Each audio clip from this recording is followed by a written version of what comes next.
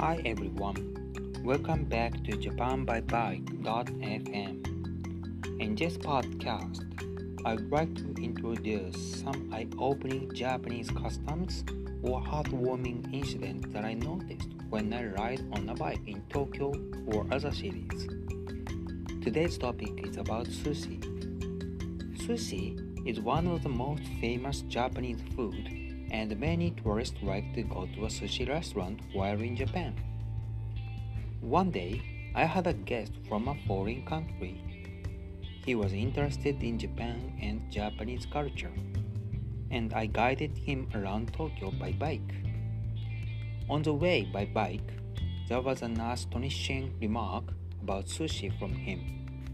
He says, "I thought Japanese people eat sushi every day." What? What did you say? If some of my listeners misunderstand it like him, I clearly would like to say, sushi is not our daily food. I totally agree that sushi is very delicious and I love it very much. But sushi is usually very gorgeous and inexpensive, so we can eat it only on special occasions such as wedding ceremonies, funerals, birthday parties, or other anniversaries. On such a day, we will go to a sushi restaurant or we will order sushi for delivery service. So I explained to him that sushi is not our daily food. Japanese people don't eat them every week. We only eat them on a special day.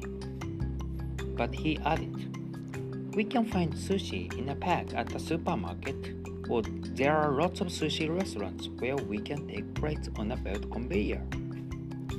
Then finally, I understood what he imagined about sushi was very different from what I was talking about.